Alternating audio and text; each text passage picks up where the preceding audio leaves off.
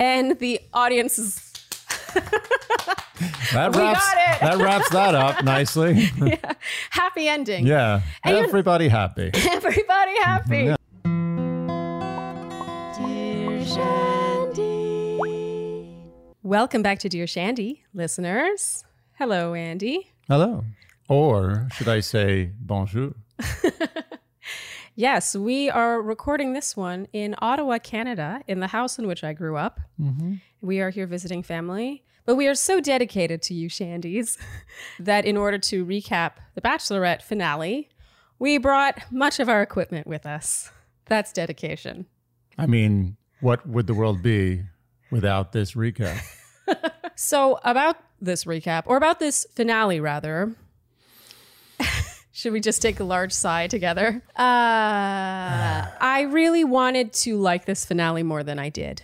I'm just going to get that out of the way. Yeah, I agree with you. And to begin with, I have to just be honest with everyone that I have always hated recapping finales. It's just tough to be brutally honest. Night one is a lot easier a job than the finale, I've learned, being a novice. You said last night that you felt... this season actually gets tougher to recap, even though there are fewer people to keep track of. Yeah, there's just more to bounce off of when you have like 30 people in the house. Yeah, fair. All right, shall we begin? Yeah.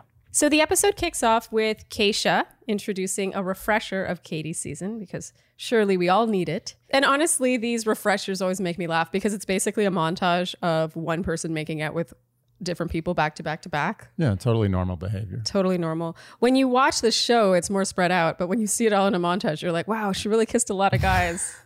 Okay, so Katie joins Keisha live, or in front of a live audience. Mm-hmm. And of course, because the montage ended with her heartbreak with Greg, the focal point here is Greg. They ask her how she was feeling in that moment. She says she felt so defeated, and that when Greg left, she felt like she was still recovering from Michael. Which is actually true. I hadn't really thought of that, but it's, right.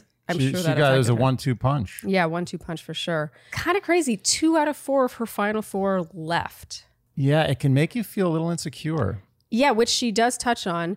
Definitely unprecedented. I don't think we've ever seen that. And she said, you start to question yourself and your worth. I was hoping that hadn't happened to her, but of course it makes sense that it would. I mean, you'd have to be just invincible to not take that somewhat personally. And you'd have to worry that possibly the last 2 guys would leave as well. Or would just stick around out of default, kind of. Or out of sympathy. Ooh, the worst. Okay, but let's not go down that rabbit hole. Oh, no. Because I don't think that's what happened here. I'm just hypothetically speaking, that's all. So Caitlin asks Katie if she felt it was her fault that Greg left. And Katie says that in the moment she did blame herself. And here we start to get an inkling of how Katie feels about the Greg thing in the now. She says, I am literally on my fucking knees begging this man to stay, and he's telling me it's not good enough. And she also says, it was disappointing to see the way I was spoken to when I'm trying to understand and communicate and save our relationship. And to watch him talk down to me and twice walk away from me. That's not a man. Our recap last week was, quite the lightning rod. I was actually shocked that so many people saw it in a different way. I thought we would just be one amongst many fishes in a sea of hating Greg. Yeah, it turns out we were one of 2 podcasts, I think. Yeah, or I'm sure at there least were others. Two but we were told that we were one of 2. There may be many more out there. We're Sorry, podcast with 9 listeners. We weren't counting you in this equation. Yeah, I'm sure there are others, but we were informed that there was one other podcast. Mm-hmm.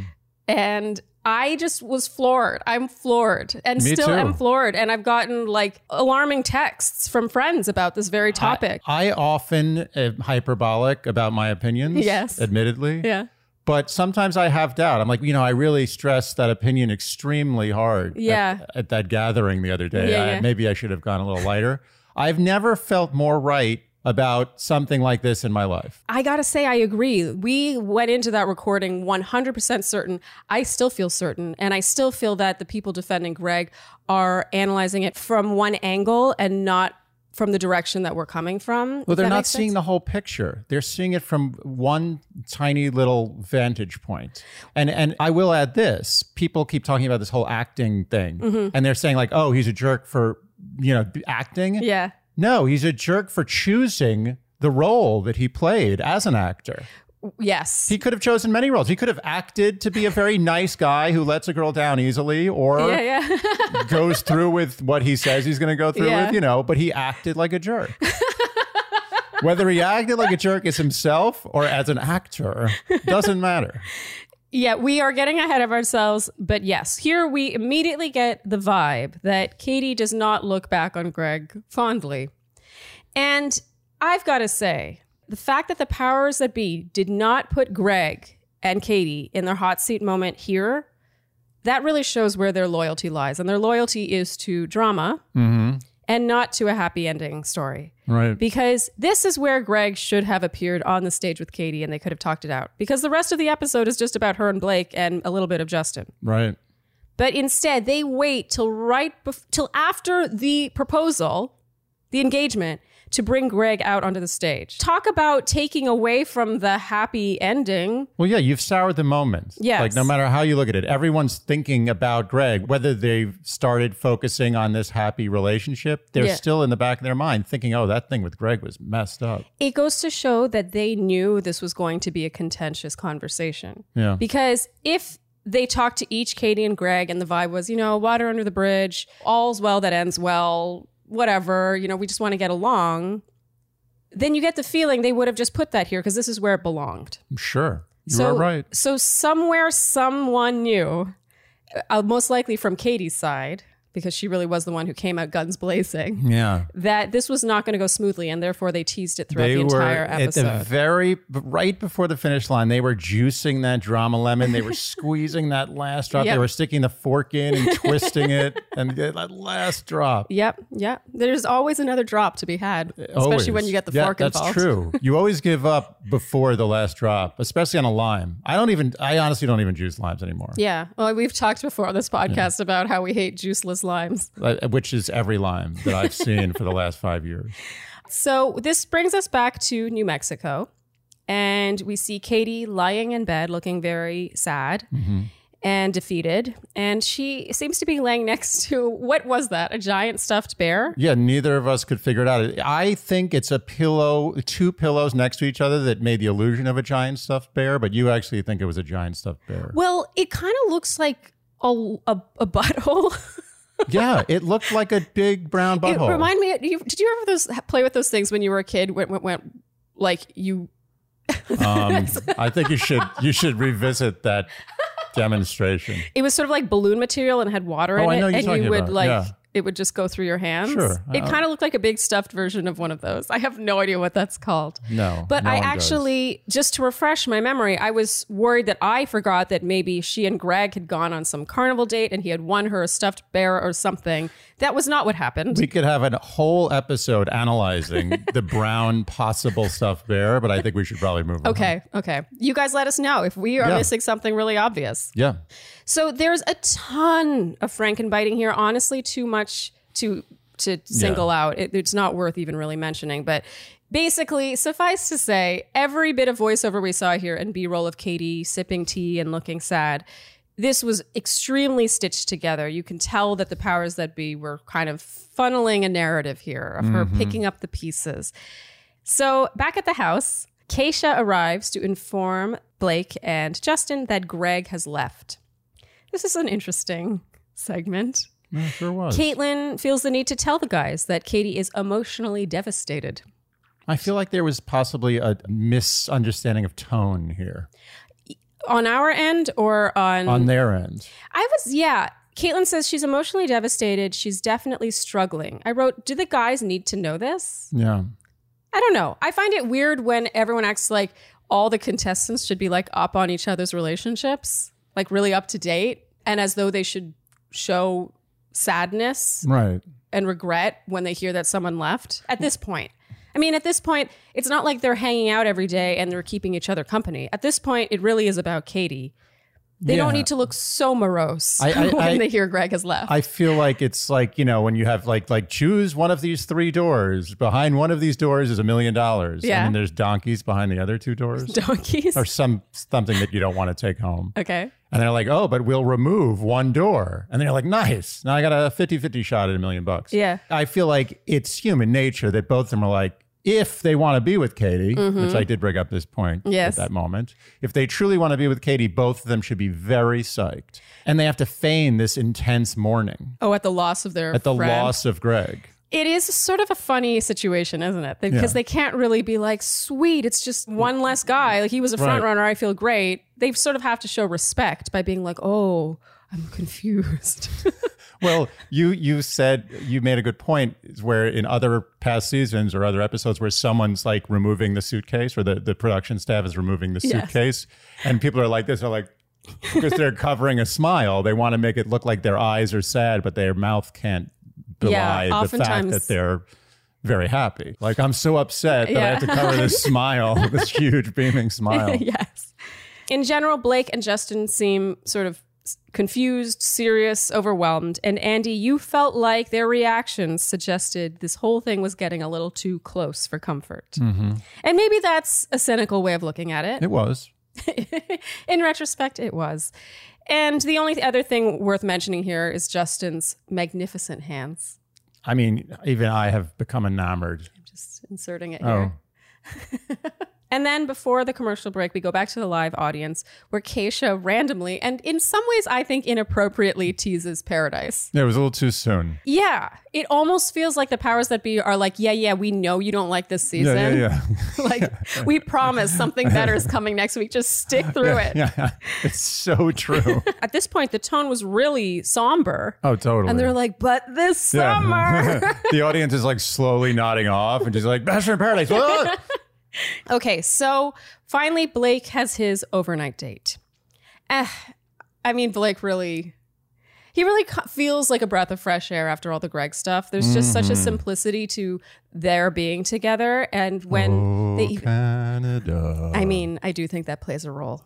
Yes. Even their hug, like, he just feels like such a comforting presence. Mm-hmm.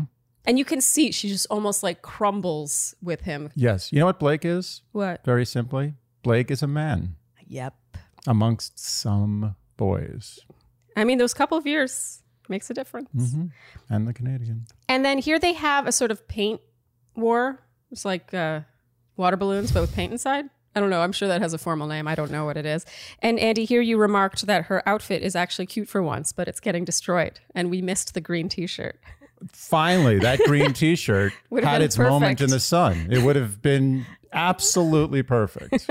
And then after Paint War, the two of them sit in the hot tub, looking at the mountains on which they rode horses on their first date. The vistas. The vistas. And Katie says, I have to tell you everything, obviously. And I wrote, does she? No.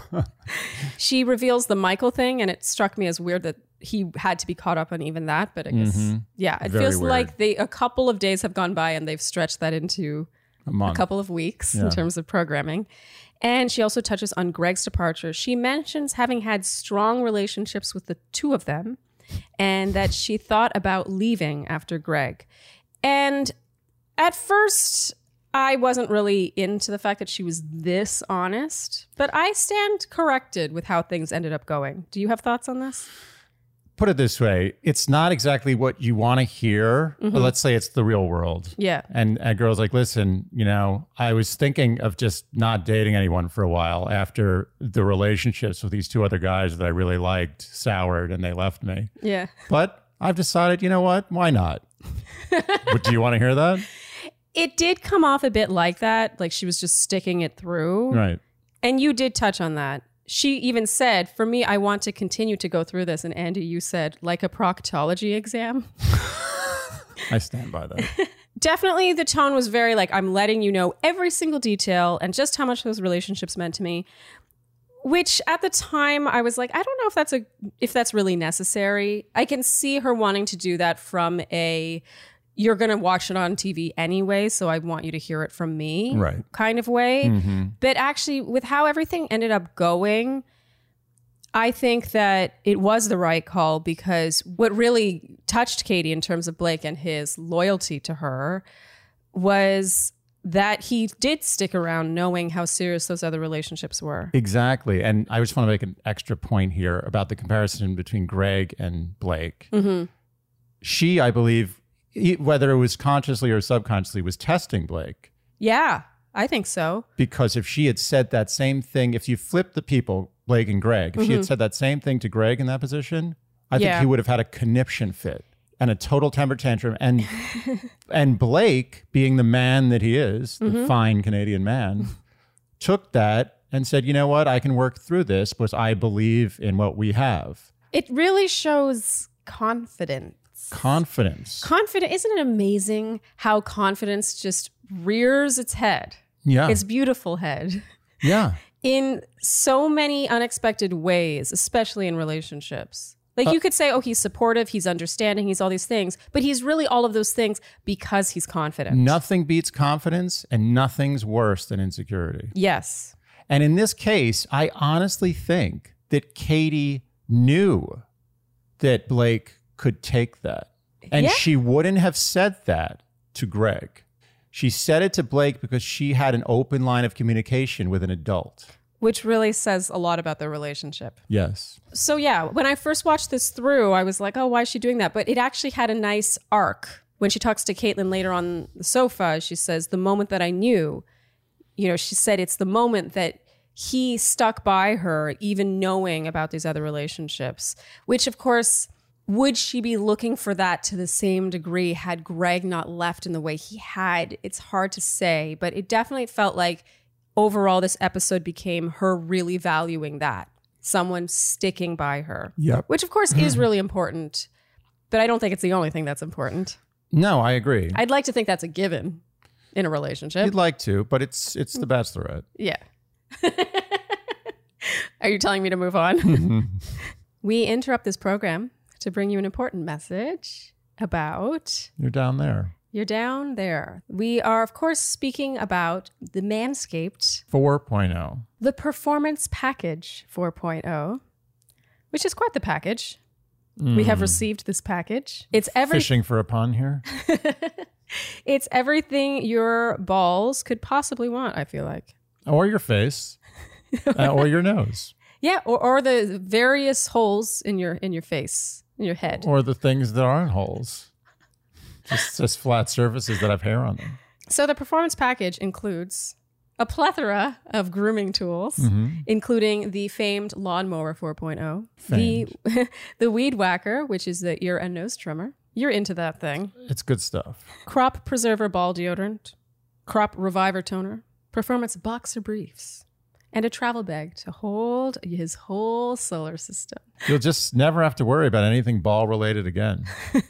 And you were a big fan of Manscaped's tools. I've said before, I look forward to using them. It has a ceramic blade and advanced skin-safe technology. Cutting edge. Literally. Yes. Never any nicks. Nope. Or cuts. And never any of those hair pulling situations. Oh, yeah. Yeah. Should imagine using that down there and having a hair pulling situation. Imagine. Imagine. It's happened to me hundreds of times. That sounds horrific. Yeah. But no more with Manscaped. One last thing to think about. Yes. So get 20% off plus free shipping with the code Shandy at manscaped.com. That's 20% off plus free shipping with the code Shandy at manscaped.com. His Spaceballs will thank you. So in the evening, they head to dinner. And we hear in a voiceover, a very Frankenbitten voiceover, might I add, that Blake is very cautious and worried about telling Katie the L word because he's not sure if she will reciprocate. Mm-hmm. And based on how this ended up playing out, it really lent to my theory that this whole episode really leaned into the fact that Blake had any kind of pause, any kind of worry with the Greg situation. Because he really didn't have much of an issue telling her that he loved her. It was a very moving love profession. It really was. One of the best I've seen.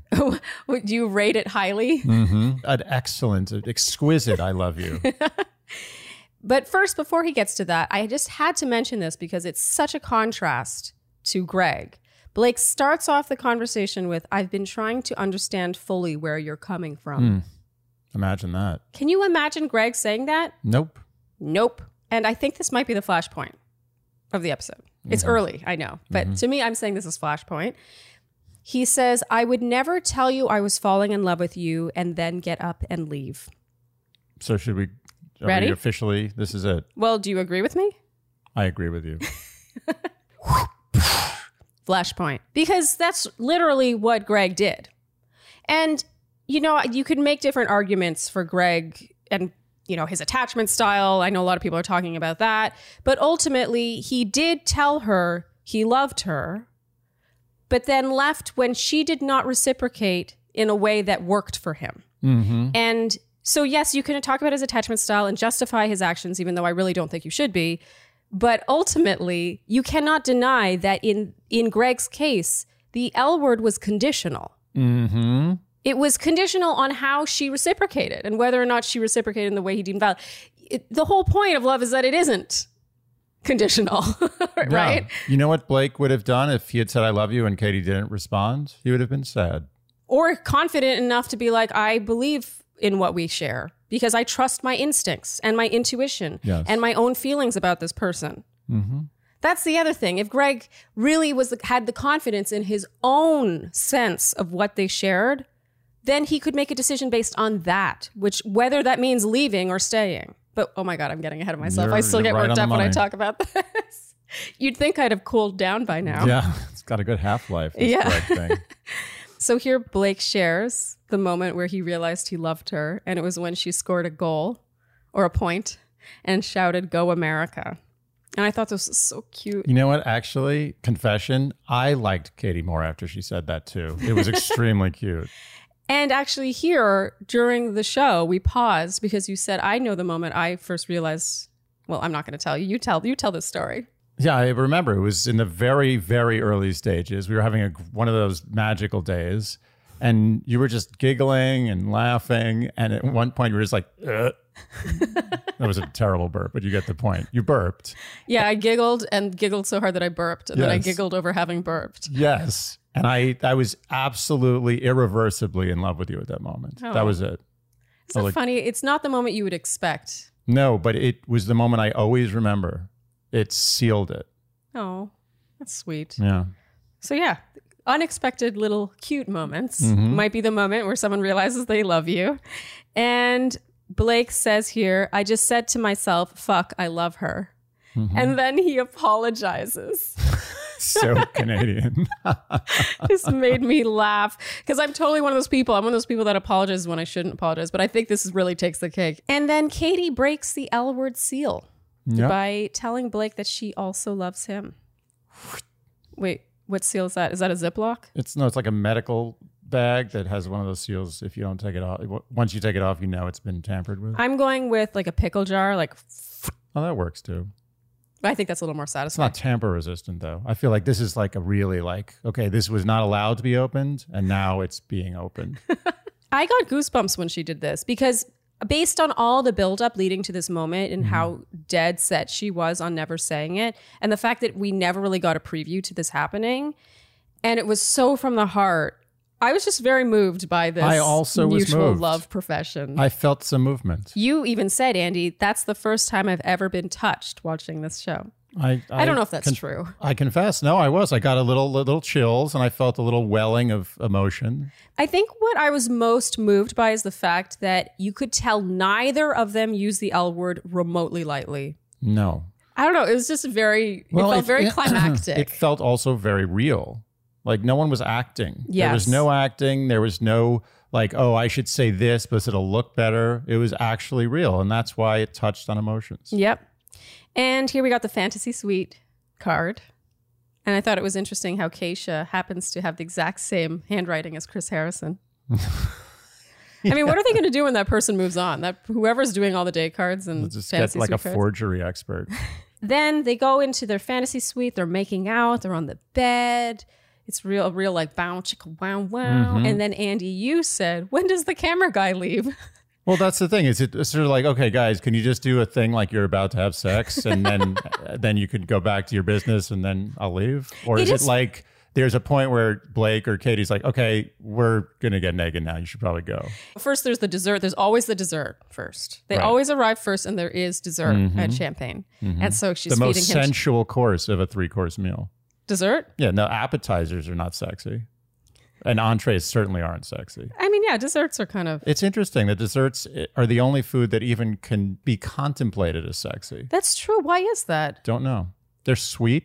Love is sweet. I don't know. I guess also if you're going to kiss, you can kind of eat chocolate cake and kiss. Yeah, but I don't know if you want to like eat roast chicken and kiss. Yes. Kissing I think that might be why. You're right. You're absolutely right. Kissing savory is not nearly as good as kissing sweet. I think we got to the bottom of this one. I'm glad. I never knew that before. But it's true. So they sat down and feeding each other dessert. And then it's like, okay, now go to the bed and make out a lot. You're right. At what point does the camera person leave? I wish I had made it that far enough to tell you. But I don't know. Sorry, I failed you. You bailed on this fantasy suite. But I think that's how it goes down. They're like, okay, guys, you've had enough dessert. Just act like you're about to have sex, and then we'll leave. And then you can go back to having the sex that we spoke of. So you think it's they have like camera makeout, and then after the cameras leave, a different makeout? 100%. Because it's so awkward. If like, are you really going to be in the moment to do that when there's a whole crew there? Unless you're a porn star. In which case you're used to it. You're like, yeah, this is how I do it. So I think that they do a staged make out on the bed, passionate, pre-sex, and then they kick out the camera people and they probably have another conversation and then allow it to progress naturally. I love how much you've thought about this. I've thought a lot about this. So the next morning, they seem hopelessly in love. Mm-hmm. They're eating breakfast in bed. You can tell a lot about how much love there is by the morning kiss. Oh, you think so? Yeah, if it's a passionate morning kiss is a very telling.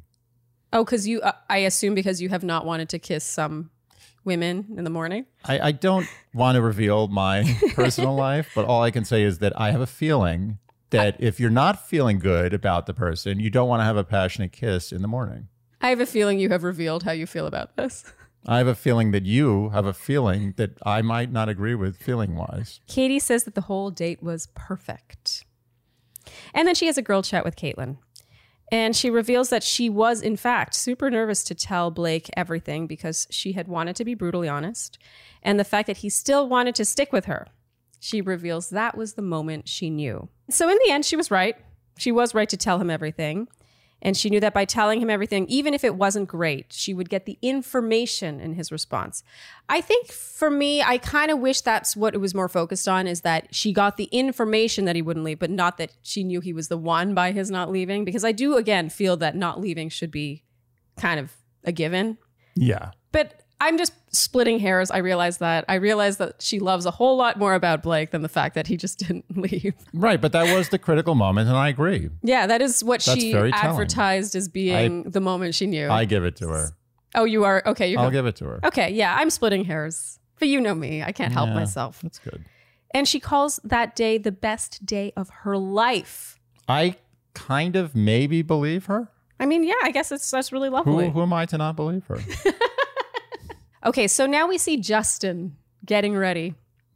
He's primping with those beautiful hands. Justin, it's just a nose behind the leader. It's going to be a photo finish. Who knows what's going to happen?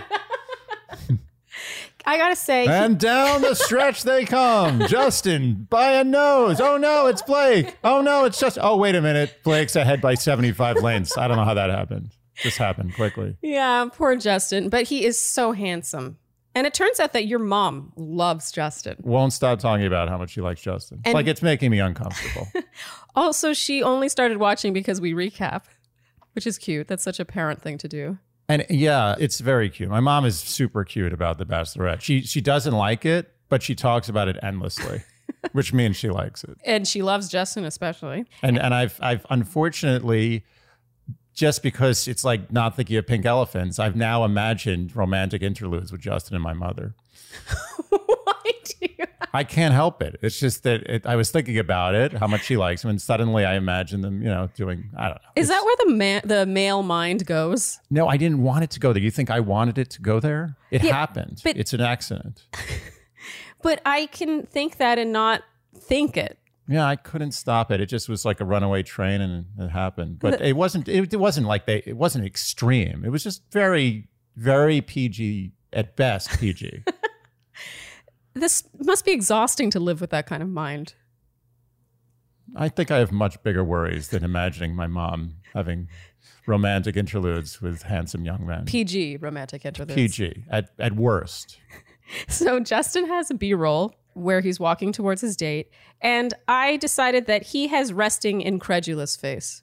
He has riff. Yes, he does. Because he's heading towards what he thinks is going to be a great overnight date. And he's still like, All I can say is I never want to be across the poker table from Justin. So he arrives to his date, and Katie immediately says, "Can we talk?" And here we laughed at how there was just no buildup leading up to this. None. You know, usually there's more of this like dramatic music. And in this case, it just felt like la, la, la, la, la. Goodbye. The audience for this show is often, I think, gullible for production stunts. Mm-hmm. And I think that they knew they had hit their limit here. There was no way they were going to somehow massage Justin into being a contender. And actually, based on what we hear later when Justin's in the hot seat, where he and Katie reveal that there was a lot of their relationship that did not make the cut. I almost feel the powers that be purposely wrote off Justin just to give themselves less work with editing. It was almost like, we know this doesn't go anywhere. Right. We have too many other people to think about. He was like Jason in Friday the 13th. You're like, he's dead. Nope, he's coming back. And they're just like, they never planned for that. There's a sweet moment where he says, "I hope you know how special you are and what you bring to the table."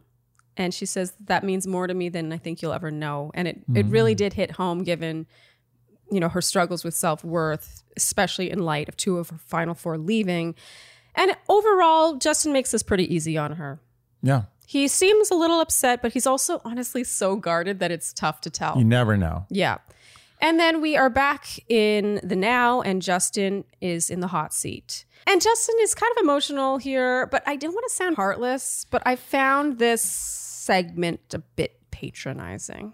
Tayshia says, "We just watched your heart-wrenching breakup with Katie." And we were like, was it that heart-wrenching? There is no foundation built with their relationship in order for this to be heart-wrenching. Agreed. And Tayshia asks, "Does part of you wonder if you would still be there had Greg not left?" What? And then she says, "Do you feel like Katie gave you a fair shot?" And he reveals he doesn't. Yeah. I mean, is this even worth discussing? No. Katie joins Justin on the hot seat and he starts crying. Mm-hmm. I was shocked by this. I was too. There was obviously a lot more to this relationship than we got to see. And I can see how in his position he'd be frustrated. Because otherwise it makes him look kind of like a dope for falling for her so easily with so little. But really there was a lot more under this iceberg tip. We were not given anything. Yeah. He expresses, having watched it back, that he felt like he was there by default. And she assures him that he wasn't. What, are you crazy? And she says, "There's so many unseen moments that we shared. I do like how they acknowledge this. It helps us understand that he isn't a dope." Yes. And he says his own parents have seen a clear difference in him since the show. And I thought that was nice. Yeah. And then the best part of this whole thing is a montage of Justin's facial expressions. That was the best part, I thought, of the episode, personally. He gives good expression. He does. Okay, moving on. I mean, that was nice and all. We like Justin, nothing against Justin, but the whole thing was, like I said, a little patronizing. Yes. It's kind of like, okay, let's get to the good stuff. Okay, so now Blake meets Katie's family, Katie's mom and her Aunt Lindsay. Her mom asks Blake where he lives, what his career looks like, and Africa comes up. Mm-hmm. The continent. Yes, the continent. And the focus is clearly on the complicated logistics of their relationship. Mm-hmm. And Aunt Lindsay says in an ITM, "Oh, sweet Aunt Lindsay says." Oh, yeah, such a doll. "I don't think they realize the logistics of their situation. They're in different countries at this point, different jobs and different careers." And I wrote, "Girl, it can work." Yeah. Because I was on a different continent. Yeah. When we met. And every time you went to sing opera, it was about 5 weeks we spent apart. Well, yeah, that too. And she later on talks about, you know, if he's gone for a month, that's a long time. It's not. Gone for a year is a long time. We struggled with this because I really wanted to like Katie's family. And I'm sure we were shown just the highlights of all their least flattering moments. Can I tell you something? I did not struggle with whether or not I liked Katie's family. There was no struggle.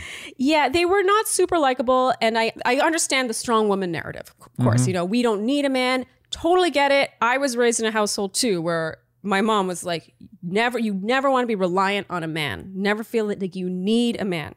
And so I get it. But I think that there's a difference between encouraging women to be self-sufficient and reliant and confident and independent and for them to be able to stand on their own 2 feet and all the things, hear me roar. But there's a difference between that and sounding just really angry. Yeah.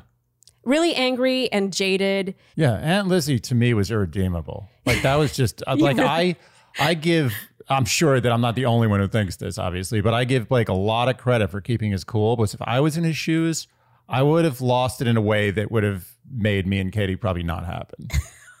So you felt Aunt Lindsay was relationship snuffing level bad. Put it this way. If I met Katie's family and it consisted of two people, I give her mother some credit. Her mother redeemed herself to some degree. Her mother was nice. But if it was two people and 50% of it was Aunt Lizzie, or is it Aunt Lindsay? And 50% of it was Aunt Lindsay, I would say that I, as a human, could not tolerate a lifetime of Aunt Lindsay.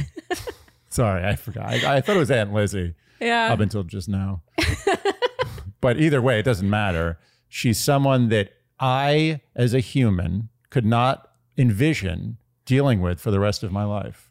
Yeah, I know what you mean. She was just so contrarian. It was impossible to answer her questions correctly. Yes. And Blake was just trying so hard. He's just trying to get along. He did such a good job. And I have to say, just ahead, that one of the things that I love about you and that is so delightful is I look forward to spending time with your family. Here we are. And proof is in the pudding. Yeah. And the moment I met them, I was like, thank God. It's like, thank you. Breath, like sigh of relief. Yeah. And I cannot express to you how difficult it is to be with a family that is not pleasant. Or at least trying to be pleasant. I felt like Aunt Lindsay was trying to be unpleasant. But like I said, that doesn't come across as strong to me. She comes across as insecure. Yes. She came across as very angry and a little damaged. Like bad things had happened where she was like to men everywhere. She was showing her colors. Everyone could see what was going on. Yeah. That was not coming from a place of strength. That was coming from a place of weakness. Yes. If you are so strong, you don't need to constantly talk about how strong you are. Show, don't tell. And I also found her really patronizing because if your niece is so strong and independent a woman, then don't you think that she's considered all the things you're questioning? Well, that's the thing that I didn't like, is that they were questioning essentially Katie's judgment. Yes. And who knows, maybe producers are like, make sure you air all your grievances. Like, I understand that there are always the puppeteers in the wings. So I'm sure that they saw the kind of person Aunt Lindsay was and she was willing and they were like, yeah, make sure you ask that. I'm sure that some of that was going on. Yeah. But in this talk with Blake, wow, she was rough. He says he and Katie are the same, and she makes a remark about the vibrator. She doesn't let him finish. She's like, oh, you also have a vibrator? First of all, let's get something straight. That wasn't funny. No, none of what she said was funny. Nothing was funny. She thought that was funny. Yeah. That was not funny. No one thought that was funny. There was not one chuckle in all of America. Well, except from herself. She chuckled, yeah. She chuckled and America cringed. Yes. And he expressed wanting approval and she said sarcastically, cute. I don't know how, it's maybe the Canadianness in him. I would have just been like, thank you very much. This is over. Bye-bye. She said, you ultimately mean nothing and you'd better be secure as fuck to be in this family because at the end of the day, you're here because we want you here, not because we need you here. Welcome aboard. Again, if you are so strong, you are so independent, you are so not needing of a man, just show that. You don't need to explain it to someone you just met. Yeah. So Katie chats with her mom, and the emphasis is clearly on, we don't put ourselves in a position where we have to rely on a male. If we invite you in, you are so lucky. There's a real common theme in this family. Yes. And then back in that chat with Blake, Aunt Lindsay is heard saying, marriage is a lot, and it's not all it's cracked up to be. I gotta say, we've been married for a little while now. I think marriage is pretty fun. It's all it's cracked up to be. It is. It's better than it's cracked up to be if you find the right person. Than it's cracked up to be. It's great. Yeah, we love being married. And I was very, very tentative and fearful of marriage. And I couldn't be happier. Same. I didn't know if I ever wanted to get married. I wasn't 100% sure about that. It's all it's cracked up to be, if you choose right. Yeah. Obviously, it's not cracked well if you choose wrong, or it's cracked. We love being married. We think it's the best. It's the best. And even to get into the country, we got asked twice for a marriage license, and we were all just like, here's our marriage license. It's so funny. It's proudly displaying. Yeah. So Aunt Liz, I'm just calling her Aunt Lizzie. Okay. That's who she is to me. All right. She is wrong. I guess she's not wrong with whatever experience she's had, because it sounds like she has some experience. Well, she's projecting her experience onto Blake. Yes. And here Blake is trying so hard. He's so great. He tries to relate by saying he lived it because he watched his own parents' relationship, and she cuts him off to say it's not the same. Watching a train wreck is not the same as being in that train wreck. Now, obviously, that's true, and we love a good analogy here at Dear Shandy. Mm-hmm. But with all due respect, if you are the child in that situation, you are not merely a spectator to that train wreck. Absolutely not. She's minimizing an incredibly traumatic experience. Yes, she's just contrarian. There is nothing you can say that she's not going to disagree with. You say, what'd you have for lunch? Tuna sandwich. I don't like tuna. Why do you like tuna? Yeah, what's wrong with you? You know that tuna has a lot of mercury, right? Yeah. What do you have for lunch? I had salmon. Well, salmon's a fish too. Yeah, but it's different. Comes from a river. There's no mercury there. You're an animal. So Aunt Lindsay asks what Blake's plan is for when things get rough. And he says that they've made promises to each other to always fight for their relationship. And she replies, yeah, that's not how it works. And she laughs. Ugh. She loves to laugh at the least funny things ever. Aunt Lizzie. And she says, like, cute, but ultimately that's not how anything works. And I wrote, she sucks. I almost think she was trying to suck, like she thought that would be funny or something, but I think that's actually who she is. Either she's an amazing actress at being someone who sucks. And also willing to project a very bad personality to 10 million people, which is a bold acting choice. And again, I'm sure she would think that it just shows her strength. No. So in her chat with Katie, Aunt Lindsay makes a big deal out of Blake potentially going to Africa. And you know what I found interesting about this? Instead of focusing on first of all, they didn't focus on any positives. No. So instead of being like, wow, that's so fascinating. That's such amazing work you're doing. Thank you. Oh, yeah. Wow. What do you do that takes you to Africa for a month at a time? A month. Maybe that was discussed and just not shown. I'm really hoping. I'm hoping. Maybe. We'll give them the benefit of the doubt, but very light benefit. She says that a month for him to be gone is a huge amount of time. In what Once world? Again, I'm going to say, Aunt Lindsay, it can work. I think we should have Aunt Lindsay on Dear Shandy. I don't know if Aunt Lindsay's going to want to come on Dear Shandy after this segment. You're probably right, but maybe she'll want to redeem herself. Aunt Lindsay, if you'd like to come on Dear Shandy, you're welcome. Not sure what we'll talk about, but I think it'll help. What will it help with? Everything. With her image. Yes, image. I just found that their questions seemed so logistics and negativity driven. Mm-hmm. All the focus was on what would go wrong. And again, it could just be the edit. It could be the edit. Could be. They could have just taken all the negative and unflattering snippets. I honestly think if that truly was an edit, that family may have a lawsuit against ABC. Yeah, maybe a libel lawsuit in the future. It was that bad. To be honest with you, I think it's possible they edited it to make it seem less bad. Ooh. Is that... really? Do they really want families to look bad? Is that their goal? I think that this was leaned into. Because, okay, I'll just skip ahead. Blake wins over Katie's mom. Overall, Blake seems overwhelmed. And then we get back to the live segment. And Tayshia says, and of course she's reading off the teleprompter, Katie's family may have ruined everything. So you think that might have been an angle? I think this was at least partially an edit. They weren't making them look better, let's be honest. Imagine if Aunt Lindsay was absolutely lovely and they just literally cut out every single thing that wasn't horrible. Yeah. Isn't it funny that I laughed that hard at you suggesting Aunt Lindsay was lovely? I mean, it's laughable. You'd have to be a masterful editor. You'd have to get like Oscar level.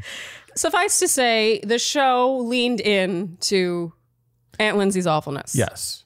But then gave a moment of redemption to Katie's mom, which she deserved. And she did eventually become fully human. Yeah. Which is nice to see. All right. So now it's the final date.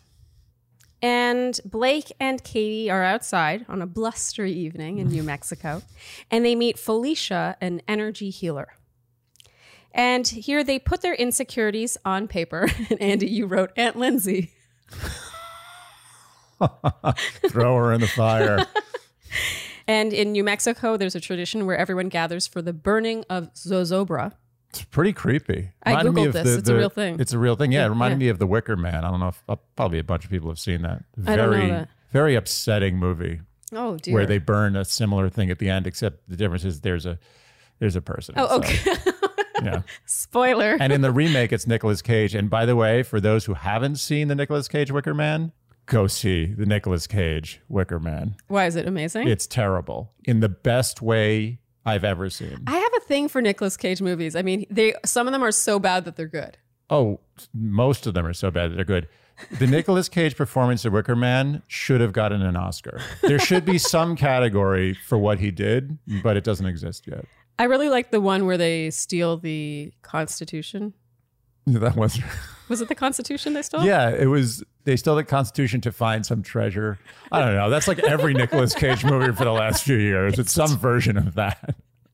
I mean, we turned that on a whim. There was nothing else on, and I got so into it. I never, ever start watching a Nicolas Cage movie, no matter how bad it is, and it's usually kind of bad, without finishing it. Yeah. I can't. Once I'm like, oh, crap, there's a Nicolas Cage, but now I have 2 hours of my life is gone. He knows what he's doing. He knows what he's doing. Yeah. Can you guess what movie was his first role ever? You'd never guess. I'm just going to go with I'll never guess, so just tell me. Fast Times at Ridgemont High. What was he? Under the name Nicholas Coppola, because he is Francis Ford Coppola's nephew. He played just like sort of a hanger-on guy you see in like 2 scenes. That's so bold for your last name to be Coppola, and you're like, no, I'm going to make it on my own. You are so right. That is confidence. To get back to confidence. He's like, I don't want to be associated with one of the greatest film directors of all time. Yeah. I want to be my own thing. Yeah, it's such an iconic name. I think it's fair to say that we both have a great affinity for Nicolas Cage. And now we can move on. I don't know if this is something we should be proud or embarrassed. No. You should be proud. Be proud. Okay. So it turns out the burning of Zozobra is a thing in New Mexico, and people write down their fears and insecurities and negative thoughts or emotions to leave them behind in the flames. And Blake here, I guess they have to read them to each other. I don't know if that normally happens. Yeah, I feel like it would have been better if they just threw it in. Yeah, there. I feel like this is sort of like telling everyone what you wished for when you blow out your birthday candles. Yeah, or like the wishbone. You break the wishbone, you're like, Ooh. oh, I wish for this. So Blake reveals he has typically sought adventure and change, and that he's been afraid of commitment for fear of wanting to change afterwards. And he says Katie's changed that for him. I loved this honesty. Yeah. This is not really flattering, but it's totally true. And I think a lot of people who are afraid of commitment either don't realize this is why, or they don't want to admit that that's why. And Katie's list, wow, this got to me. You saw me. I almost cried. You teared up, yeah. Katie said she listed the fear of abandonment, the fear of being unaccepted, the fear that I'm not pretty enough, the fear that I'm not good enough. I fear being alone. I fear heartbreak. I fear losing you. I mean, I feel like Katie's season started with this tone of just like being a strong, powerful woman. But it really goes to show, this episode goes to show that you cannot have strength without vulnerability. She was stripped down. Yes. And then showed her strength in her ability to rise up from that. Yes. Katie like really went, like she started up here for us. Yeah. And for probably a lot of people. She was here. And then, she hit her low around the Thomas point. And now she's right back higher than I think I started. Because at first I was just like, oh, she's cool. Yes. And she's fun. And she's woke. Yeah, she's woke. She's a strong woman. All the blah, stuff. Blah, yeah. But now it's gotten deeper. It has more color to it, doesn't it? And here's what's funny is I think the people who are Team Greg, which is still just beyond me, I feel like they probably feel Katie ended on this low. Which we will get to. I'm not saying Katie executed everything perfectly in this finale. I'm certainly not saying that. But I do think that she found her strength throughout this entire season in a way that I think is a little unexpected. I agree. Anyway, they watched Zozobra burn, and Andy, you said, that's a lot of CO2. Okay, so now it's proposal day, and Blake is looking at rings, and the person showing him the rings is Tayshia, and I just thought it was totally normal, funny choice considering they were making out less than a year ago. He seems super stressed out during ring picking. As he should be, having met the woman who he's going to spend the rest of his life with like a month and a half before that. He gets up to leave, and it felt like, man, the powers that be are milking this. There are voiceovers about how he can't get clarity. His head is scrambled eggs. And the music stops for him to say, I don't know if I'm going to be able to do this. Again, this is a voiceover. It was not seen coming out of his mouth. I just always want to mention that. Did he say this in its entirety or about this? You know what? Who knows? Look, everyone feels nervous about proposing to someone, no matter what the situation is. You have some doubts, everybody. But I think production has to do their job. And they did their job. Yeah. Like I even felt like, oh, maybe he does have doubts. Yeah, whatever. They have to do that. And that's what this whole episode was, really. Yeah. It's a soap opera. Remember, this is a soap opera. In a soap opera, you don't want just a long, happy ending. No one watches soap operas for or just a long, happy season. Oh, no. Someone needs to cheat on someone. Someone needs to betray someone. That's like Disney. You watch like a Bambi for that. Oh, actually, Bambi actually really has horrible scenes. That was a terrible example. It's Bob, SquarePants Bob. Wait, what's his name? SpongeBob. SpongeBob SquarePants. Yes. All right. SquarePants second Bob. Try. That is actually a good name. That was on the same level as Honeybee. Yeah. For anyone who missed that episode, Andy thought Bumble was called Honeybee. For a brief moment. I will link out that episode. And during this whole segment, they make it seem like Katie is en route to the proposal site in her gown, while Blake is pacing back and forth, debating whether or not to propose. I somehow doubt that this was filmed like this in this order. But it happened exactly at the same time. And Tayshia says to Blake here, she comes up to him to give him a talking to. She says she wants to get engaged. If you're not ready for that, and if it's something you're still struggling with deciding to do, then you need to let her go. I get that, Tayshia is the hostess with the mostest hostess, as we discussed. Yes. But is that the only alternative? No, that's Either it. Propose or leave. Never to be seen again. The whole thing just felt like a little unnecessarily high stress. Just let it happen. We already know what's going to happen. Just let it happen. I'm moving on. So here, you just want to get to the end. You're like, stop being upset about every little thing. There's too much to be upset about. We only have one day. So, Andy, you thought Katie's dress reminded you of nori. Yeah. I wanted to take it and I wanted to wrap rice and fish and then eat it.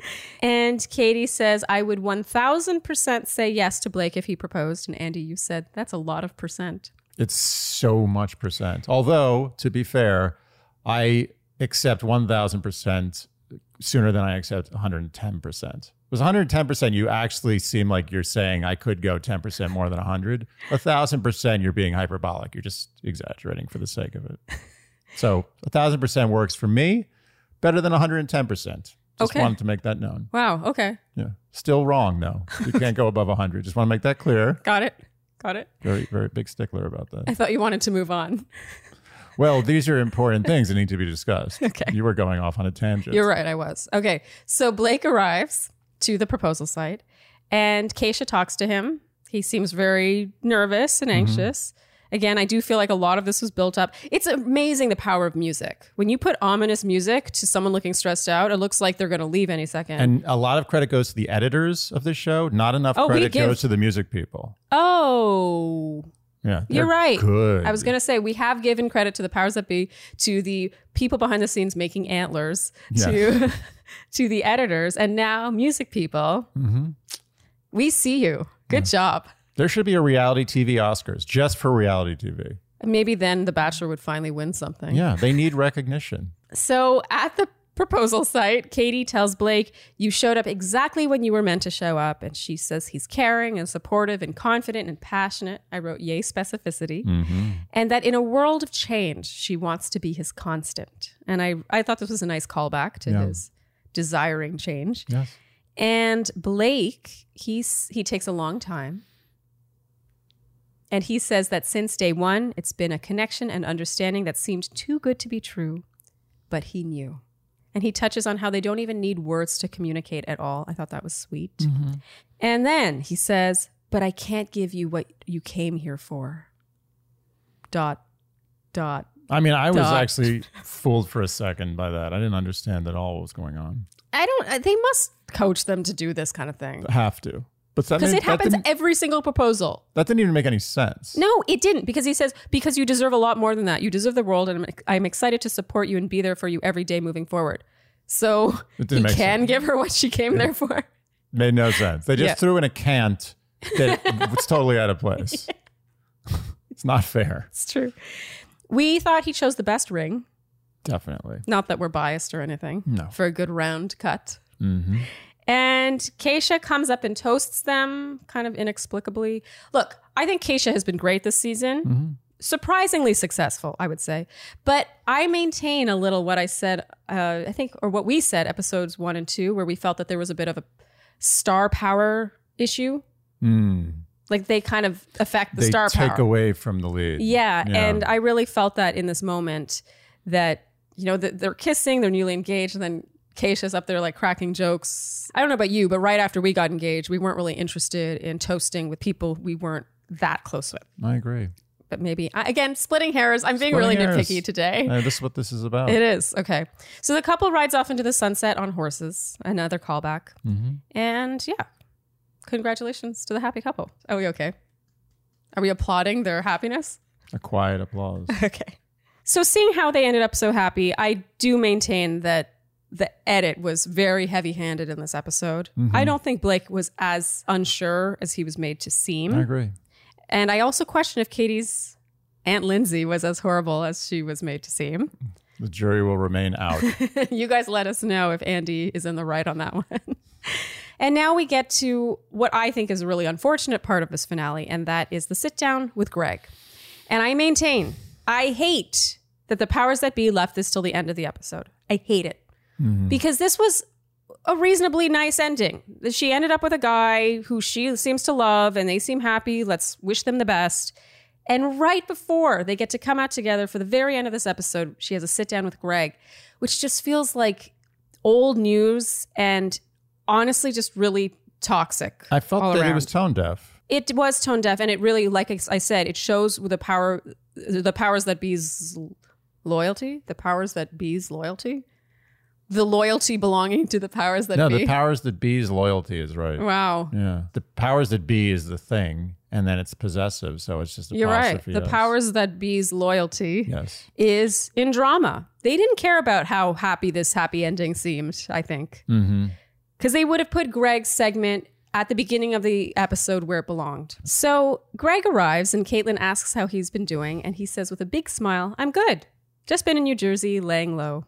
And Caitlin says, "I realize it must be strange sitting here after watching Katie get engaged." And he's like, "Oh, yeah."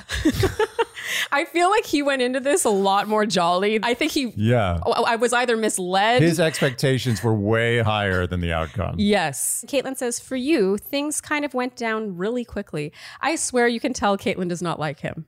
Oh, yeah. She's on Team Katie. I mean, you can tell she and Katie have bonded throughout all this. Yeah.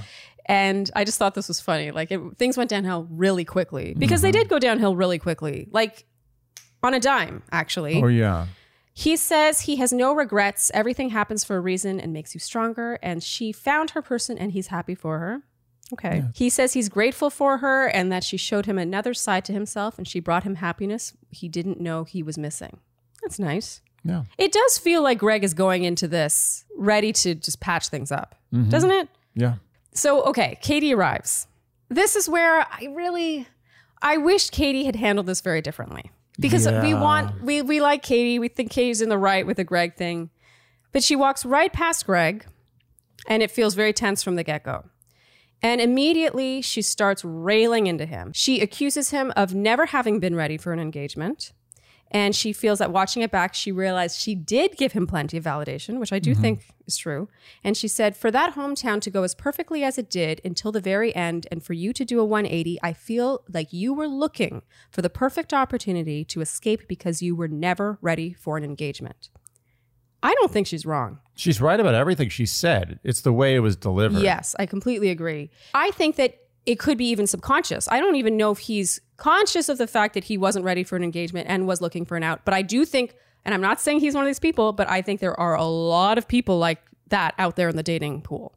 Absolutely. People who claim to be ready, claim to be looking, and then the minute something doesn't work in the way they want, they run leave for the hills, and in not so gracious a way. So I think she's right about this, but yes, I really wish that the tone had been read a bit better by her instead of her just sort of going in attack mode.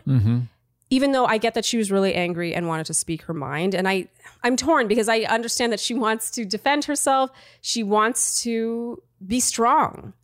And I feel like it was probably really painful for her to watch that back. Her on the ground crying, especially again, knowing Aunt Lindsay and her mom. Oh gosh. Yeah.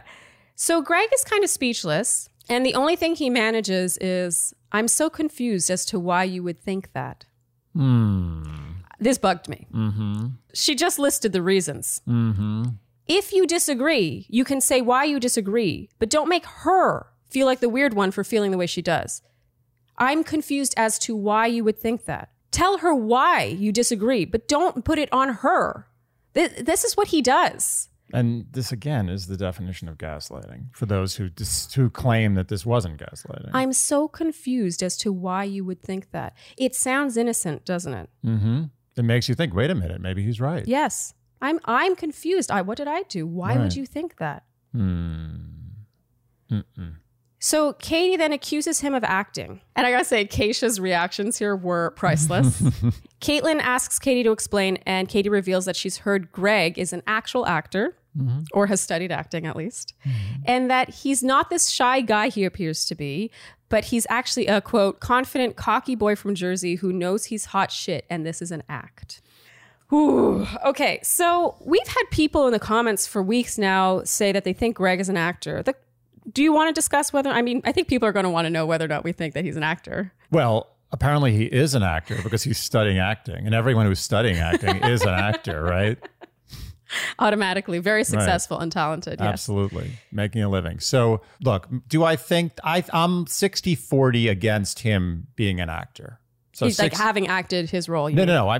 We've agreed that he is an actor in life. Yes. Clearly. Yes. But I think it's a 60% chance that the acting was not an act. And 40% acting. That's where I land. But again, I repeat, it doesn't matter if he was acting or not because he chose to play a villain, and in doing so, he was playing games with a woman's emotions in a very vulnerable position. Yes. It was wrong. Yes, I agree. I'm torn. I don't feel like Greg was acting any more than, say, Katie acts with people she knows she's sending home. And let's be honest, are you always acting to some degree in these situations? Yeah. And I think lots of leads are kind of actors. Yeah. I feel like everyone is acting to some extent. Everyone wants to be liked.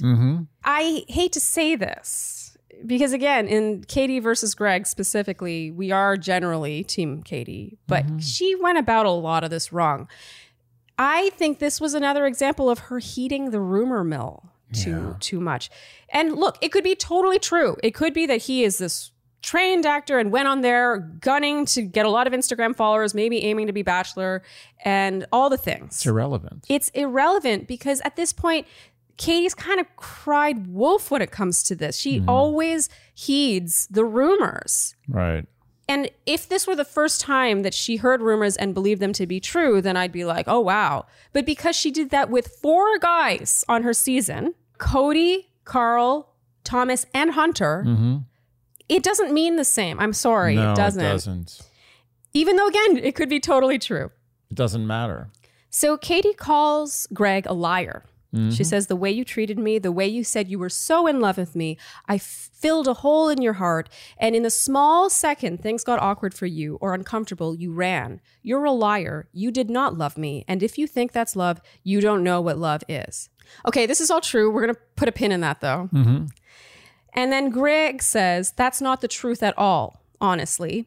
The way you were speaking to me in that moment, it didn't feel like you were on the same level with me and where we were at. And Katie defends herself by saying she had 3 relationships going on and she was doing her best to navigate dating multiple men she was falling for. And she said, that's how this works, with a lot of attitude. And she's right. So I have a few issues with this. So she calls him a liar. I think she's totally right.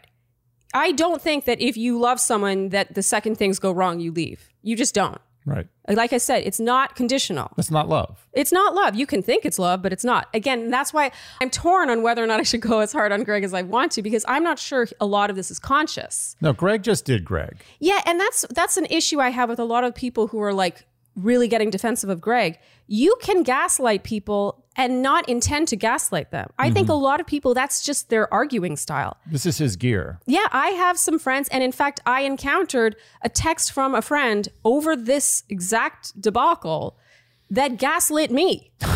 You got gaslit about gaslighting? I got gaslit over feeling like he was gaslighting her. You got gaslit lit. And it was really upsetting, honestly, to feel like my perspective couldn't possibly be valid. And I think I get it. People are like, oh, the word gaslit gets thrown around too easily.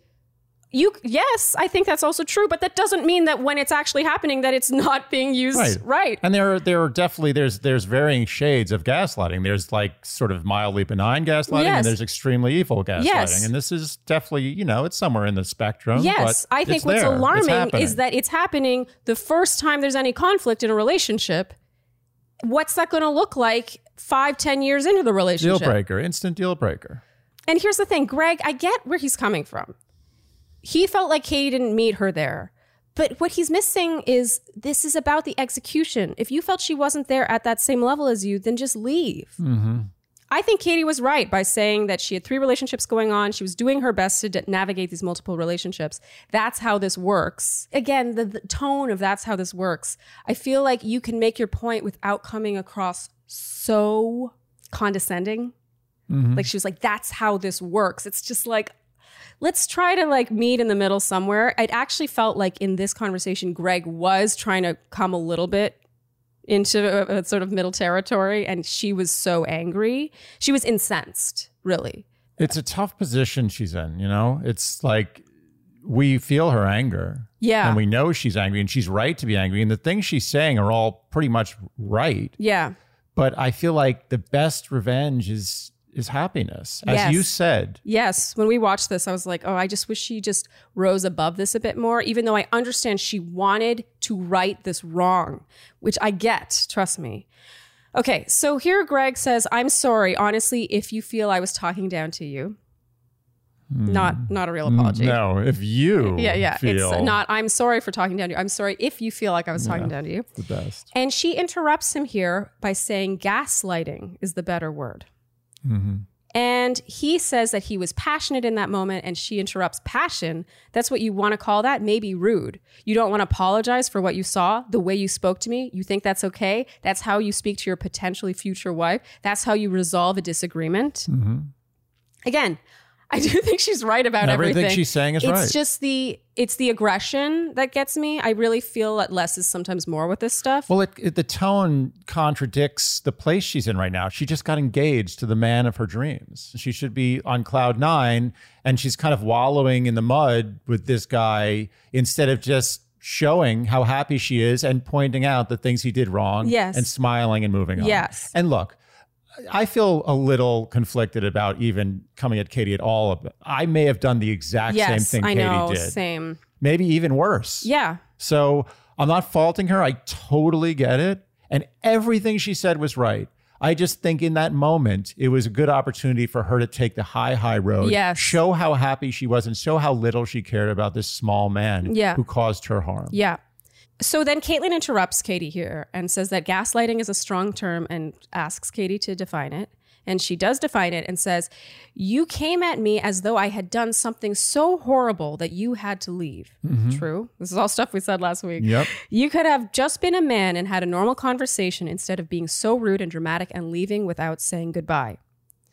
I mean, she's right. But that was the issue, is I wish that she had hovered on the real issue more. And that was that he could have just communicated to her what bothered her and just left in a respectful way, and not in a way that had her on the floor begging for forgiveness and him treating her really alarmingly. Really, it was uncomfortable. It was uncomfortable to watch. It really was. You never, in any fight, I'm going on the record saying this, in any romantic relationship, should a fight escalate to the point where one of you is on the floor begging for forgiveness in tears? And if you are, then one of you must have cheated like so hard, like something horrible must have happened, not a mere miscommunication. No. So Greg says, I'm sorry you feel like that. I'm sorry the way things ended between us. It was a tough environment to be in. And Katie says, it was tough for me. It was tough for everybody. And this is where she started to lose me a bit.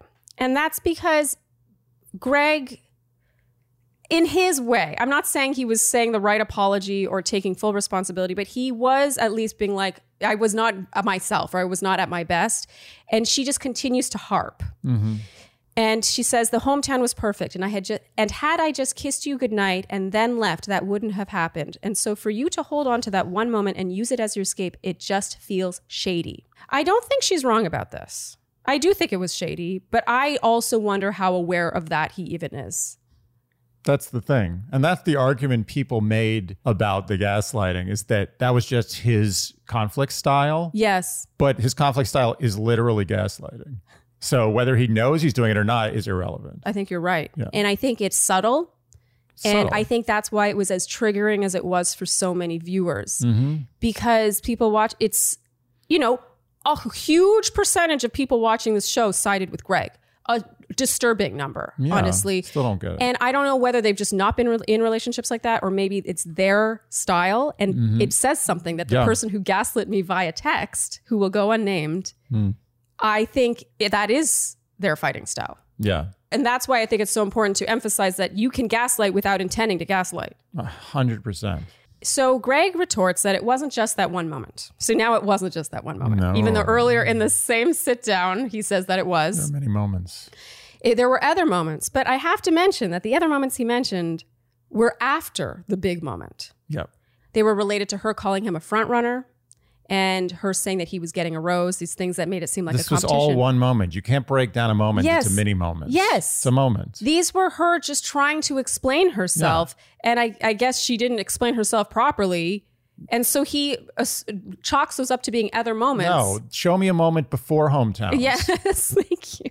But at the same time, I'm torn because she doesn't stop coming at him, so that I do feel like he felt the need to defend himself and retaliate. Absolutely. And that's where I think Katie went into this a bit wrong, because when you go at someone that hard, you can see Greg getting defensive now. Absolutely. And he starts turning things back. It's a normal human reaction. It is. But especially he's on live TV. I mean, well, ostensibly live television. Yeah. You're not going to just sit there and take the whole thing. Yeah. Right? So there's a commercial, and when we come back, Greg claims that he gave Katie his full self and he didn't know he was going to fall in love with her. And he says, I got scared. You were just playing the Bachelorette role with me instead of being Katie. When you told me you made a promise to yourself that you would only say I love you to one person at the end, I respect that. But what that also did, I feel like, was withhold some emotions and being able to vocalize how you truly felt in moments. Just as you wanted somebody to be certain about you, I wanted that on my end. Okay, so he's taking a different tack here, and it's smart. This is a smart tack. He's aiming for the equality argument and not addressing the gaslighting and the departure. And I think, in general, it's the way he left that's the issue. It's not why. Right. So I want to clarify that, because a lot of people are like, how can you defend Katie? It's the way he left. It's not the fact that he left. If he wasn't getting what he needed from Katie, that's fine. It still would have been very abrupt, but nevertheless, it was the method of leaving rather than the reason. Yes. And here he's smart. If he wants to come off looking good, he's smart. He's not taking responsibility for how he left. He's talking about why he left still. He's still putting on her for not vocalizing, which is, to me, who cares? It's all water under the bridge at this point. The problem is she gave him an opening to look good. Yes. And in the end, the fact that Greg got a fairly hearty applause break was not great. Yeah, she got plenty of applause here, but he did say something, which we will get to, that garnered quite a bit of applause. And I think that that's her mistake. She isn't thinking two steps ahead enough in this argument. You can prove someone wrong by not coming at them so aggressively. It does not endear people to you, especially when there's an audience. Yeah. I think she could have made her point in a more diplomatic way. Yeah, I agree. So Katie says, if you really loved me, that moment wouldn't have pushed you away. And he says, I don't think that's fair to say. We had plenty of talks and there were plenty of moments for you if you did think I was the one to say something to me. Here's the thing. This is one of those cases where they're both right. Everyone is right in this case. Like, he's right. She could have told him, but also we're not focusing on the issue, which is how he left. If you are not getting what you need, just leave. Don't make her feel like a horrible person for playing the role that she is literally there and being paid to play. Not to mention there isn't enough investment in time or just life for him to build to that kind of reaction. Yes. It's different if they were living together for 3 years and had kids. Then, It's like, okay, then there's some real weight there. But there wasn't enough for him to come at her like that. Yeah. No matter what the situation. Yes. And so she responds, the second I tell someone they're the one, that's when my journey ends. My journey wasn't over. Right. And he says, I wasn't asking you to end your journey. And I shouldn't have asked the woman that I'm possibly going to marry how they feel. You should be able to want to tell me that. I shouldn't have to ask for that. Again, he's smart. He's taking a different tack. But again, they were glossing over the issue here. It's not the fact that he left or that it wasn't meant to be with the two of them. It's what he did on the way out. Yes. And she says, but I told you week after week after week. And the audience applauds here. But again, she's playing into his hand here instead of really hovering, like I said, on how he left. How. And now he goes even further in this direction. And to me, this was interesting because it really gets to the crux of the issue with this show in general, the structure of this show. He says, a relationship is a two-way street. And yes, I know you're the bachelorette, but still, that doesn't put you any higher in this relationship and me any lower. Okay. Obviously, he's correct. And I've been talking for years in my recaps about power dynamics and how I hate how unequal things seem. But what he just said touches on two things. The first is that innate power imbalance. And how this show, in this setting, one person is indeed higher than the other. One person is in power in this setting. Yeah. One person's handing out actual roses and letting other people go, sending other people home. It's not equal. And that we have to get that out of the way. Because he's right. Of course, you want any relationship to feel equal. But what he's doing here is he's hating the player and not the game when he should be hating the game that he willingly signed up for. Yep. He signed up to be a player in a game, and the player he was playing is someone who is on the lower rung. Yeah, he was playing chess, and he wanted to move his knight like all the way across the board in one move. You don't do that. Like going in an L shape. And the second thing is he doesn't ever put himself in her shoes. If she did say he was the one, he is forcing her to quite literally publicly fake it with everyone else. Think about that for a second. Right. Everything is filmed. He is telling her, she was like giving him eyes. And like you said, you maybe could have written it on his chest. What more could she have done while still respecting the fact that she has to go through this process? It's not all about him. He is so wrapped up in himself. And I really feel like him leaving the way he did and how he plays it here too, he likes to play victim. We were seeing hints of this all the way back to like shortly after he got the first impression rose. I think Greg really felt like, or the actor, I don't know which one we're talking about, probably Greg, really felt like once he got the first impression rose, he's like, okay, we should just leave this show and go date now. Like it's over. Like if you do anything with any other guy after this, it's kind of betraying this initial love we have.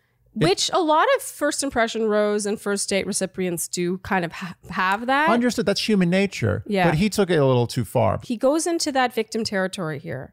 I emptied my heart out to you and all I got was a pat on the back. That's simply not true. You can totally make the argument that Katie did not give him enough. She didn't give him what he needed. A lot of people felt Katie was robotic in this moment.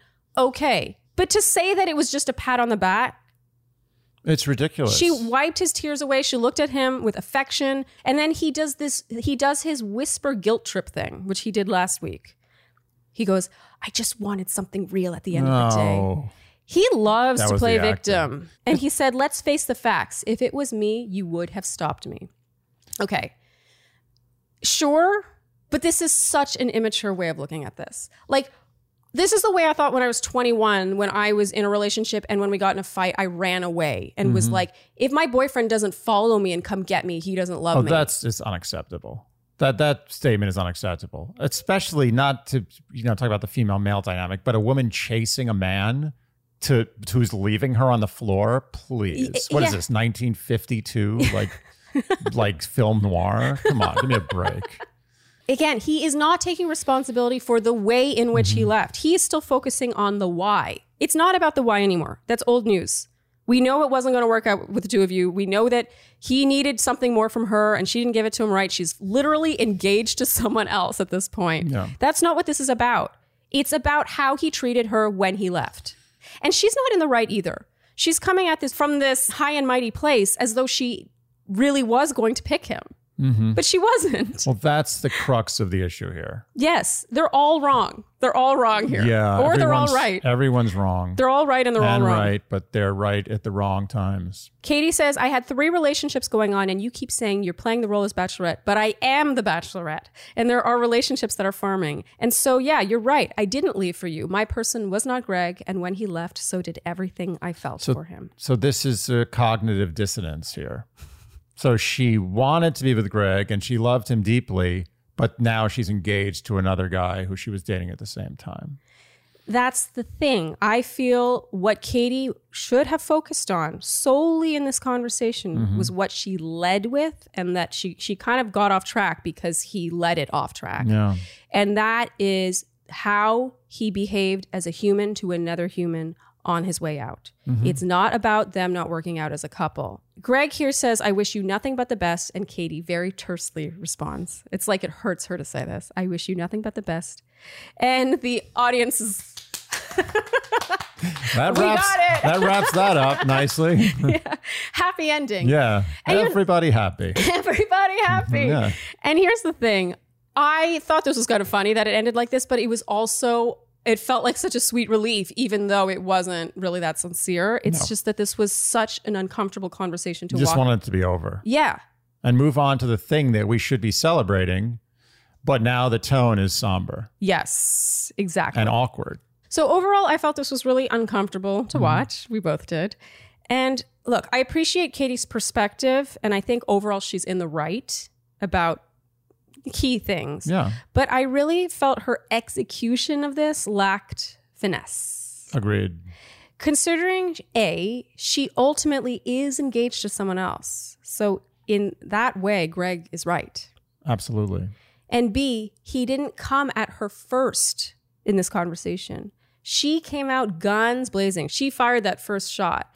I feel like a less is more and more water under the bridge approach would have been a more tactful way to have approached this whole conversation. And again, we're not hating on Katie at all for this. This was a very human reaction. I totally could have done the same exact thing myself, maybe even worse. So it's just an unfortunate thing that she had an opportunity to take the high road and win, as opposed to sort of get in the mud and get dirty. Well, and I think win isn't even right to say, because or at least come off better. Yeah, I think that she was in the right about what she went in there angry about.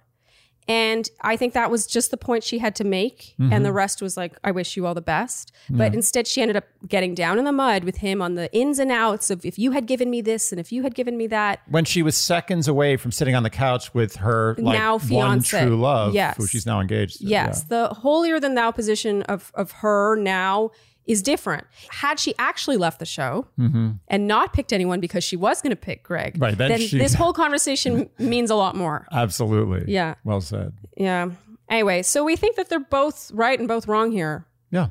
He's right that he didn't get what she needed from him. He was right that she wasn't going to pick him. I'm still not 100% sure about that. Who knows? Yeah, who knows? But who are we to tell her what she was going to do in that moment? We don't know. But again, more attention needed to be paid to how he left. The style of leaving. The style of leaving, which was, in our opinion, a 0 on a scale of 1 to 10. It was disturbing. I've been in a relationship like that, and you're like, am I crazy?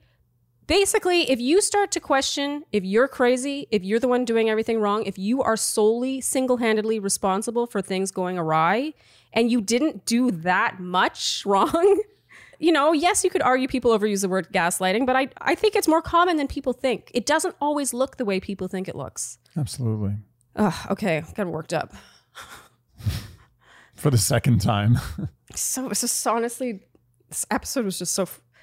I just find the Greg thing really frustrating. Yeah. I'm just flabbergasted at the amount of defense for someone who behaved in the way he did, when clearly the point we are making is not about what she gave to him in that moment. Nothing, I want to say this on the record, nothing she did or said or didn't give him or didn't say justifies him talking to her the way he did when he left. Yes. He wouldn't look her in the eye.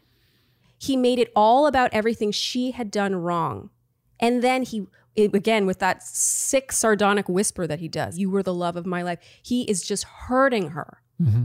I maintain everything we said last week. Mm-hmm. And it's beyond me how anyone could not see that that's what we're talking about. We're not talking about what Katie did or didn't give him. I just want to make that clear. Oh, my God. Okay. So Blake arrives. Katie really lights up when he arrives, and it's very sweet. This segment felt really edited. I'm just going to insert a clip here. We see Katie's earring is sideways for a while, and then it's straight, and then it's sideways again. I think it was really edited out of order, but I think overall the tone was probably similar.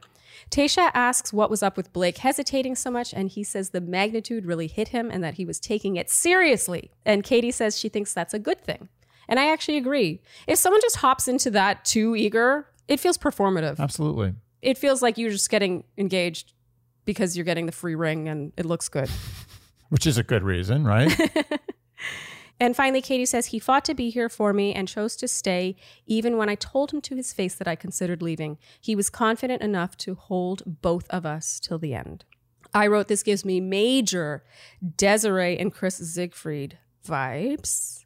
To me, that's the feeling of confidence that Katie had, born from the confidence he showed. Mm-hmm. That same thing happened with Des and Chris, honestly. It just has very similar vibes. And actually, overall, as a season, and especially in this finale, I had vibes of Claire and Dale. Because even though Katie was technically the one in power, the way the edit was shown shifted the power over to the guy and made it all about the Bachelorette wondering whether or not he would reciprocate and propose and feel the same way.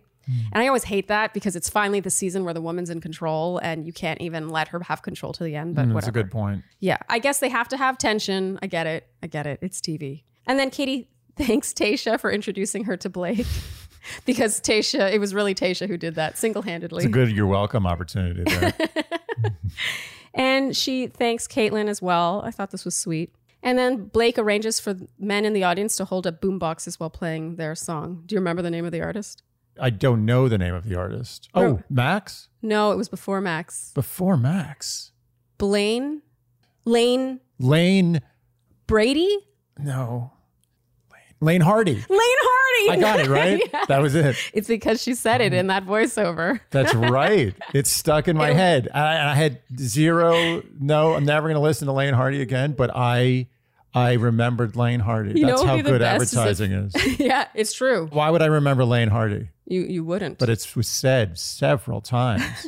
And my brain was like, remember Lane Hardy. One day we'll come back. And here we are. It came back. Here we are. I'm not listening to Lane Hardy, but I'm remembering Lane Hardy. Yes. Not that there's anything wrong with Lane Hardy. This is music. Are we also promoting Lane Hardy? No. So I'm allowed to say I'm indifferent to Lane Hardy. Okay, Andy. I think you have a confession to make now. I should probably. To the Shandies. Look at the Shandies and apologize. Well, sorry, guys. I was very wrapped up in this episode and I forgot to keep track of the word count. So although the word decision might have been uttered many times in this episode, we didn't realize until it was almost over that Andy completely forgot about it. Mm-hmm. And it seems fitting, actually, that our final episode would end like this because it shows that we are human and we're making this up as we go. Yes, symbolic. So there is no Word Watch winner. Luckily, we don't have any actual prizes. I swear on all that is Shandy that I will never forget the word count again. I don't know if you should promise that. Never. Ever. Andy, how do you feel overall about your first beginning to end Bachelorette season? I'm surprised I made it through so unscathed. Wasn't that bad. You got kind of into it. I confess. 2 times in this episode, I got chills. Chills. Wow. Me. So you can see how it's addictive. Yes. Or do you think partway through the season you could have just walked away and not looked back? Oh, I mean, clearly I could have done that. You wouldn't have been torn about what happened? Like on my deathbed, like, I should have watched the second half of the Bachelorette season. No, I could have walked away. Yeah. And not had huge regrets. But I would have chosen not to. Wow. That's saying something. Mm-hmm. So overall, she has ended up with Blake. Last week we predicted it was impossible she could be engaged to someone else based on how upset she was about Greg leaving. Mm-hmm. That's why I feel a little torn. I want Katie to be happy. I really do. But for me, the vibe of her coming together with Blake seemed a little too focused on the fact that he stuck by her and not as much on the little intricacies of why they work, even though I think they possess those intricacies. I want to make that clear. It's just that the edit, for many reasons, or maybe they just didn't verbalize it, didn't focus enough on that for me. But nonetheless, we wish the happy couple congratulations. Yeah. I really hope it works out. And I always say this to you at the end of a season. I make an over-under. Every season that you don't actually watch. That's correct. The over-under was a year, I decided. Okay. And we both went with the over. Yeah. Oh, I think that they stand a chance. I really do. I do too. Yeah. And people can call us naive. I give them a seal of long-term approval as long as they can work their way around Aunt Lindsay. And who are we to nitpick how or why they work? I believe in them and we wish them all the best. Well, I think that's a wrap for our first ever Dear Shandy recap season. We did it. If you guys liked what you heard this season, really the best way you can show your support for us and keep us in this business is to like, subscribe, hit the notification bell, follow us on Instagram, tell your friends, and leave iTunes ratings and reviews, and generally do things you would do to help a podcast grow. Because if we see the podcast growing by us doing these recaps, then we will feel inspired to continue to recap. And on that note, I think that's a wrap. The end of an amazing journey. Yes. Thank you guys so much for tuning in, and we'll see you next time on Dear Shandy. Bye. Dear Shandy.